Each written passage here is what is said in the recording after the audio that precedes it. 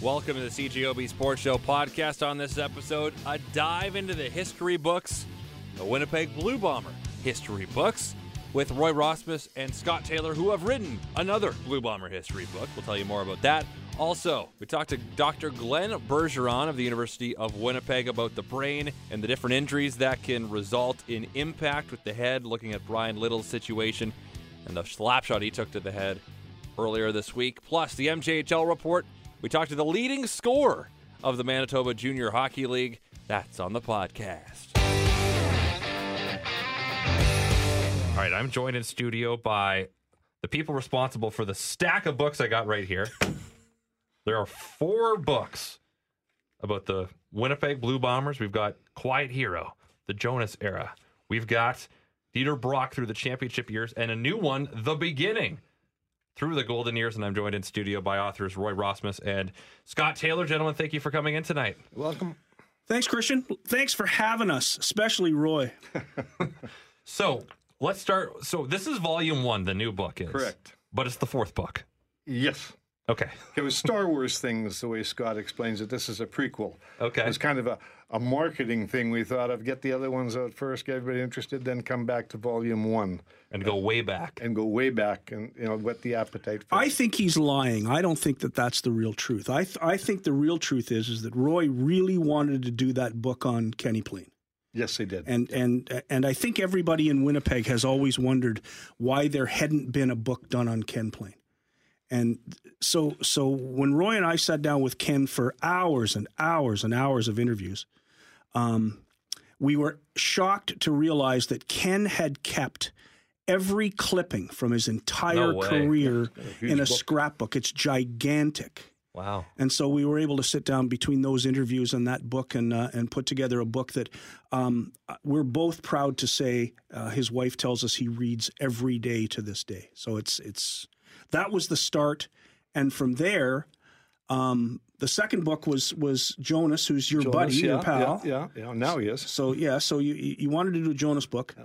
And then we started to think about the whole Star Wars thing and do it from dates. Right. So it went to what was the most exciting period of Bomber football in our lifetime other than those 4 years with Kenny Plain, and that was Dieter Brock coming to town to the 1990 Grey Cup win. The 3 Grey Cups. Yeah. And for me, it was my greatest experience ever with football, maybe with sport. The Jets were fun at that time. They were great to be around. We all knew Steen and Howard Chuck, and they were really big members of the community. But the Bombers were still the Bombers. That's right. And those teams from 76 to 90 were, even though they didn't win every year, they were exciting every year. They were always fun, and they scored a lot of points, and it was great football to watch. Yep. And then Roy started to dig up the 1930s stuff, and I became absolutely fascinated by the people who played then. Fritzie Hansen, Jeff Nicklin, Chess McCants, Bud Marquardt, Rosie Edelman, and then the two people who built the teams, Joe Ryan and Reg Threlfall. Just incredible stuff. And there was a guy who was the manager of the University of Manitoba Bison's hockey team in 1924, who went to law school at the U of M and then got himself a job with the football club working for Joe Ryan as the team's treasurer and travel secretary. And his name was G. Sidney Halter. And the amazing part about G. Sidney Halter is he became the man who created the Canadian Football League. Oh, okay. And at the Royal Alex Hotel in Winnipeg in 1958, they named him the first commissioner, and he had been with that team since 1935. So it's an incredible story, an incredible history, and we are less than a year away from the 90th anniversary. Yes. And it really, when we look at the history of sport, it's these central figures and people like Fritz Hansen and people like Kenny Plain. When you look back, and part of it is you kind of worship them and what they were able to be, because you think of all these good memories of what that time was like. And it's very different now, obviously, the way the sports landscape is. For sure. But it's part of the gist of this thing is, and I've been asked several times, like, how did the Bombers get to be such an integral part of the community and fabric of life in Winnipeg. Well, this tells the story of it. I mean, it's absolutely amazing back in the 30s that the board and the executive and these committees, there were 35, 40 businessmen and those things putting the programs together. And they were getting guys here, not just imports, but imports who wanted to be part of the community, because so many played and stayed. Hansen, Stevenson, Edelman, Nicklin was a Winnipegger.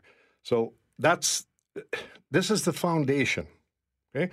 This is where it started. This was where everything came from, to give you the understanding of what the Bombers are today and why the franchise is the way it is. Does this touch on the World War II and the impact of that? Oh, I'm glad you asked that, because a very, very, very little known story, I guess, and I'll be putting it out on Twitter and getting Scott to put it out because of Remembrance Day coming. A Winnipegger by the name of Jeff Nicklin, okay? This boy, Winnipeg boy, multi-sport athlete, two-time Grey Cup champion, gets married and then gives it all up to go to war, to fight tyranny. Mm-hmm.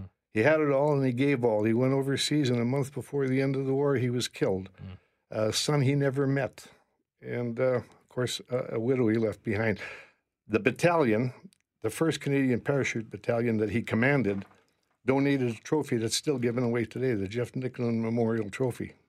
So I want people to know that, especially with this. You know, there's a lot of people in there that were getting out time, putting out teasers and that. But this Jeff Nicklin story, I'll be putting out around Remembrance Day.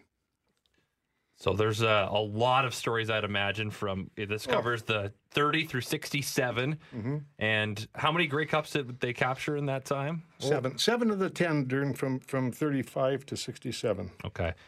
The fact that they haven't been able to capture a whole lot since, what does that say? Want to take that, Scott? I'll leave that to you, Roy. You're the one who tweets about it all the time.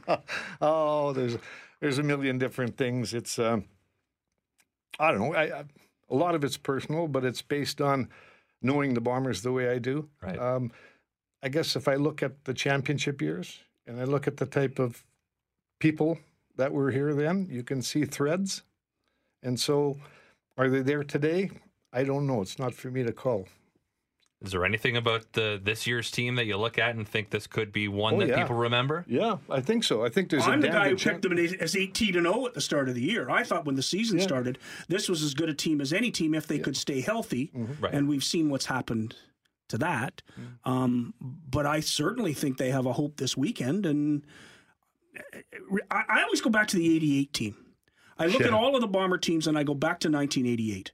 1988, Sean Salisbury was the quarterback. That wasn't a particularly good football team on the offensive side. The defense was out of this world. Blue Thunder. It was spectacular.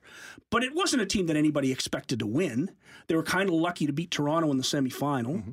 And then they go to the Grey Cup, and you can see it on YouTube. You can still pick up that whole Grey Cup, about an hour of that Grey Cup game. And they looked like they were doing everything they possibly could to give it away. Tony Cherry was running through them. Matt Dunnigan was throwing for 400 yards. The Bombers were dead. They were up 22-19. It was all over. And then Dexter Fowler tips a pass on the 5-yard line. Delbert Fowler. Dexter Fowler is the outfielder for the... There you go. The ball's tipped by Delbert Fowler. It bounces off of a BC player into the arms of Michael Gray. And suddenly the Bombers had a legitimate chance to win it. They could barely get out of their own end. Cameron gives up the safety. It's 22-21. They kick it off. Who's Anthony? Cherry? No. A longer name, a punt returner. Forget his name. Okay. He runs it back 45 yards. There's a penalty on the play, so BC's way back, and Dunnigan tries to throw 3 long bombs, and none of them work because James Jefferson is so good. Yes, just covering Williams, and it's just a wonderful thing to watch. But I look at this team like that team. Yep. If things fall into place, and if the defense gets the job done, they could win the Grey Cup. They were 9-9 in 1988. Yep. First time a less than winning team won the Grey Cup. And we've seen it happen a lot. So, we've seen it since then, we've seen it happen a lot. Yeah. So it's very possible. So 29 years, does it feel like a long time? Well, I really feel for the young kids that ask me questions about this all the time, and is it ever going to happen? Because I've been lucky enough to see 7 of the 10 Grey Cups, and it's long for me. So I can imagine what it's like for the kids. But that's why I say that. Hey, listen, read this stuff. Find out your history. You got nothing to be ashamed about. There's more firsts for the Winnipeg Blue Bombers than there's been for any team in the CFL. And they're all in the book. Be proud. It'll come. And so if people want to get their hands on this book, they're going to have to wait a little bit, right? Well, okay. The actual printing of the hardcover book later on won't be till the spring. This special edition, I'm only printing so many of them. It's going to be autographed by Scott and I and the oldest living bomber, Bud Irving. There's 4 extra pages in there, 3 of them being of custom artwork that I've done, and a picture of the 1935 team and executive. It's at the end of the book. And they're only available from me. These will not be in any bookstores. So they got to find you. Yeah, they got to. Well, I guess. Unless I can give my email now. At Heart of Blue and Gold. Yeah. Well, Heart of Blue and Gold on Twitter. Heart of Blue and Gold. You'll be twittering all weekend about this football. I will. Team. Look for me on Twitter, and I'll give you my email there if you want it. His scorching hot takes on this weekend's action. Scorching hot. Well, I appreciate two of you coming down. This is great, and certainly a great way for people to learn history about the Blue Bombers, especially here. We hope it doesn't get into, year 30 of the drought, but it could. We don't know. Roy Rossmith, Scott Taylor, thanks for coming in. Thanks, Christian. Thanks, for having us, buddy. Nakoden Grey-Eye scored 8 goals and added 10 assists in his first full season in the MJHL last year with the Dauphin Kings, but this year, explosion! 9 goals, 20 assists in 18 games to lead the league in scoring. The 18-year-old from Winnipeg is 1 point ahead of teammate Barron Thompson in points in the league for the 7th-place Kings. And he joins us now on the Sports Show. And Nakoden, I know there's a lot of hockey left to be played, but how does it feel to be number 1 in points right now? Feels pretty good. But a lot of that goes to my line mates, Barron Thompson and Grady Hobbs. How have you enjoyed your time in Dauphin through this now into your second season? I've definitely enjoyed my time. I have really good billets. I billet with the Printerowskis, and they make living here in Dauphin pretty easy for me. So how is life a little different in a smaller town? Life here is pretty nice. I don't mind living in a smaller town. Nothing's really far. There's no traffic. It's pretty nice here, actually. Anything you miss about it, Winnipeg? Maybe going to Jets games. That's about it. Right now, you're not missing much. So. No, yeah. When did you get started playing hockey? I started playing organized hockey when I was 5, but started skating when I was 3, I think. It was something that your family wanted you to do, or did you always, were you bugging them to try on skates? No, yeah, it definitely was mainly from my family. Dad didn't really get to grow up playing hockey, and he wanted that for me to be something to do. Do you have siblings? I've got 2 younger sisters. Okay, so you were the firstborn, so you got the trial and error of hockey to begin with. Yeah, they don't really play hockey; they just play soccer and dance. Okay, that's about it. So when you first started out playing hockey, were you always one of the better players, or did it take a while for you to maybe separate from the pack? I always had older friends, and I just want to keep up to them pretty much. So that's pretty much where hockey started for me, just trying to keep up with my older friends. Okay. What position did you start out playing? Were you always a forward? Yeah, I've always been a forward. Dad didn't really want to watch me sit at the back on the blue line. He wanted me to carry the puck mainly. Okay. How would you describe yourself on the ice? I describe myself as a playmaker. I definitely like moving the puck more, but I can work it low, I guess, and I definitely like creating chances for my teammates. So would you rather get an assist or a goal? 50-50. Yeah. Because so far you've got 20 assists and 9 goals, so you're piling up the assists. The fact that you have, as you last year in 58 games, you had 8 goals and 10 assists. This year you got 9 goals, 20 assists in 18 games. What was the difference this season to be able to make that huge jump right away here? I just think it'd mainly be opportunity. I didn't really get the looks last year, and then this year I've just had a better opportunity and I've taken advantage of it.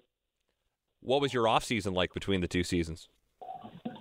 My off season, normal day for me would just be workout and then probably skate later in the day. And then my job during the summer too was on ice, so I was on the ice quite a bit. Where do you see yourself in the future? Are you going to go to the WHL, you think?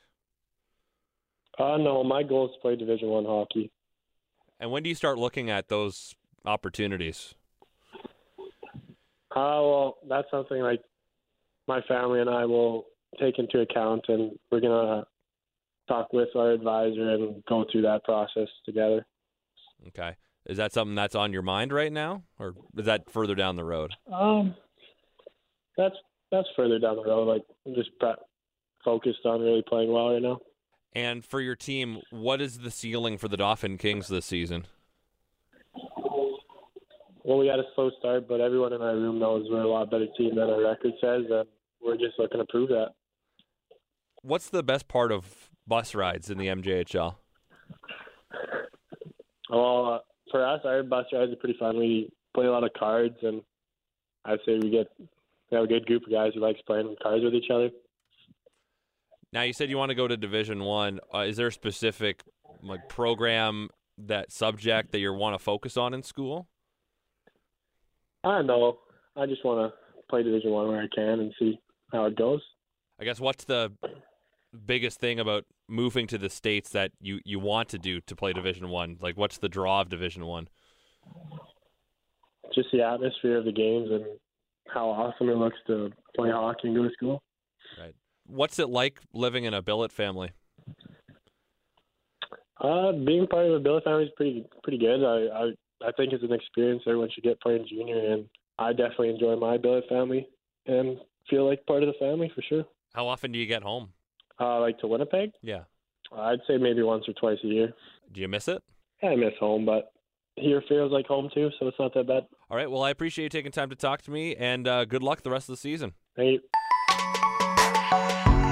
Winnipeg Jets today updated the condition of Brian Little, who last night took a Nikolai Ehlers one-timer off the side of the head. Scary moment at Bell MTS Place. The team said in a statement that Little went to St. Boniface, got 25 to 30 stitches to close a laceration, and then was transferred to the neurological unit at HSC for further observation. Little was alert, in good spirits, and Global News via sources has learned that the injury is not just a concussion. There's more to it than that. So to talk about head injuries and the importance of closely monitoring them is Dr. Glenn Bergeron, athletic therapist and professor in the Faculty of Kinesiology at the University of Winnipeg. Dr. Bergeron, is it tough to predict the end result of what could happen to someone's head when there's contact, like a body check, or like Brian Little, where it's a puck to the head? It's extremely difficult, and I think that's the essence of all of the protocols that we put in place, because we don't know whether or not someone sustained a concussion, which is a functional injury. All it means is the brain has been shaken and stretched a little bit, and it's just not functioning properly. But there actually hasn't been any brain damage, as opposed to having a bleed in the brain that will occupy space within the skull, put pressure on the brain, and actually cause brain damage and potentially even death. And so we don't know that at the time of the injury. And the only thing that we can do is hold the person out and watch them for specific signs to see if they deteriorate. So things like vision and level of consciousness and their speech and their memory and their visual eye movements, et cetera, et cetera. These are the things that we would look at in headaches. And of course, if they become nauseous and things like that. So if they start showing those signs, then we now have to assume that they are having a major brain injury that could result in death. And that's when it has to be an emergency response. But that's why we hold people out of the game right away. We say, you have had sustained a blow to the head. We're pulling you out, and we're going to watch you and see, and we want to make sure that you don't have that kind of internal bleeding.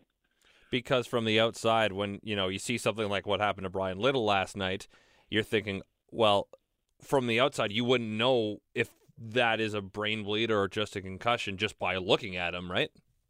No, and that kind of a blow that he took, certainly, there was some outward signs because there was a laceration, there was a cut to the skull, and there was bleeding there. But at the same time, that's that's bleeding of the outer layer of the skull, which is the skin. But then what happens to the bone itself? Is there a fracture in the bone itself? We don't know that. And whether or not that blow actually transmitted into the brain and actually ruptured a blood vessel into the brain and causing a bleeding inside the skull, which again is life-threatening. We don't know that by looking at the outside. So we're trained to assume the worst until it's proven otherwise. How quickly can you make that diagnosis if it's something worse than a concussion? Well, you can sometimes it takes minutes, sometimes it takes hours, and sometimes days for that to happen. It just depends on how quickly this bleeding is how much bleeding you're getting and how fast it's coming and how much pressure it's putting on your brain.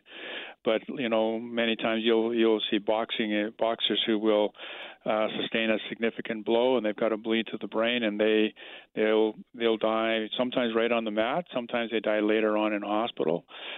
So it just depends on how quickly that bleed is going. So that's one of the reasons why we also say we look at this 24-hour rule that we want to watch them over the next 24 to 48 hours because we want to make sure that bleed, if there is a bleed, that it's not progressing, over a slower period of time before the signs manifest themselves. And that's one reason why Brian Little would go to the HSC neurological unit for observation? Absolutely. They would have gone there and said, they would there to watch to see if he had any changing in symptoms, but they would also, because the kind of blow he took that to the side of the head. That's the weakest part of the skull. So the chances of having a skull fracture and also having actually brain bleed is higher getting hit on the side of the head than it would be to the front or the back. So, he took just sort of around the ear area, so that's around the temporal area, and that's the weakest bone in the skull. So they would want to make sure that that's not happening, and they would exactly what they were doing is sitting there and watching him and make sure that he wasn't getting a bleed that was going to progress over time. Now they also have, the value, the benefit of doing MRIs, so they could go and actually take an image and see if there's any bleeding inside the brain. So they would have done that in this particular scenario. Concussions normally not, but in this scenario, there's a high risk that he could have had a bleed there as well. So I'm sure that's what they were watching for. Now, the fact that Brian Little missed action at the start of the season, not much more than a month ago, with a concussion, does that have any impact on this? Well, I would have to say probably not. Anybody who gets hit with a puck that's coming at 100 miles an hour will probably have those kinds of symptoms, whether they've had a previous concussion or not. I'm curious because NHL players, they've got, they get immediate access. Pro athletes, not just the NHL, but, pro teams, if there's an injury that happens, it's taken care of right away. MRI gets done quickly. Let's say something like this happens to someone in a beer league game. The shot's not going to be as hard, but let's say the circumstances were the same, where they take a puck in the same spot, they're from behind the net. Would they be able to get the quick access to everything just like Brian Little did? Well, the people are encouraged. First of all, in those kinds of leagues, we don't have trained people at the site. So Rob Millette, as a athletic therapist with the Jets, was there within a minute or two of the impact. So he's there to assess the situation right away. We don't have the benefit of that for a lot of leagues. I know with our program here, we farm out our students and stuff to hockey and football, and we have athletic therapists in all the high school football games, but not practices right now. So not all leagues have that immediate recognition. And so then it's dependent on somebody saying, I think you should be going to see a physician or a doctor, but lots of times athletes will deny or try and hide it because they don't want to be taken out of the game, or they don't really fully understand the ramifications of the concussion. They say, I've just had my bell rung, and that's absolutely not the case. And so not necessarily would be there, but at some point in time, if they went to a hospital, and we highly encourage people with concussions to go to the hospital or see their family physicians to get assessed, to make sure that there isn't anything else that's more sinister happening. And as I said, typically with concussion, if you go to the hospital, lots of people will say, well, I want an MRI. They typically won't do an MRI because a concussion, based on all the history and the signs and symptoms the person is showing, they're probably saying there is a low risk that there's a bleed in this particular case. So we're not going to go with an MRI because it's just a functional injury, not a structural injury. But in Brian Little's case, the history, the mechanism of injury, getting hit by a puck at that speed on the head, then there's a higher risk of bleeding, so they would be watching out for that. But not everybody who gets a concussion has an MRI, right, even at the pro level. Okay. Now, the spot where it hit him obviously was a very vulnerable spot. Let's say he was able to, it hit him in the top of the helmet. Would he have been more protected and therefore less likely to have any worse damage? Well, yeah, I mean, if he had been hit at the top of the helmets are designed, at least, on the top, that they're designed to deflect the puck. So if the puck had hit the top of the helmet, it probably wouldn't have hit and hit and stick, as we say. Right. It wouldn't have stayed there and imparted that energy. It would have deflected off, so there would have been less chance of an injury. But essentially, he's getting hit on the flat side of the helmet, on the flat side of the skull, and so the puck is not being deflected away. So that energy is just being imparted right onto the skull. So there's a greater chance of further injury. Okay. So this is something, obviously, that it's a serious thing. Obviously, neither of us are in the hospital room, so we don't know the extent of exactly what's going on for Brian. But this is something where it could be, this is something that's very serious, and who knows how long it could be, right? Yeah, I guess the thing is that the potential could have been very, very serious. He had a serious bleed. My understanding is that he is in the hospital, and just by news accounts saying that he's in good spirits and somewhat stable. So that's all good news, I guess. So hopefully he'll be able to recover from that fairly quickly. Well, Dr. Bergeron, I appreciate your time and your insight tonight, and we'll take care. Great, thanks a lot. Tune in to the CJOB Sports Show weeknights from 7 to 9 with me, Christian O'Mell, or you can download the podcast on iTunes. It's actually on iTunes now. Wow! If you got an Android, then I think you're out of luck, but Apple products, you're good. So listen to the podcast. Please subscribe. You can rate it. What's the worst that could happen?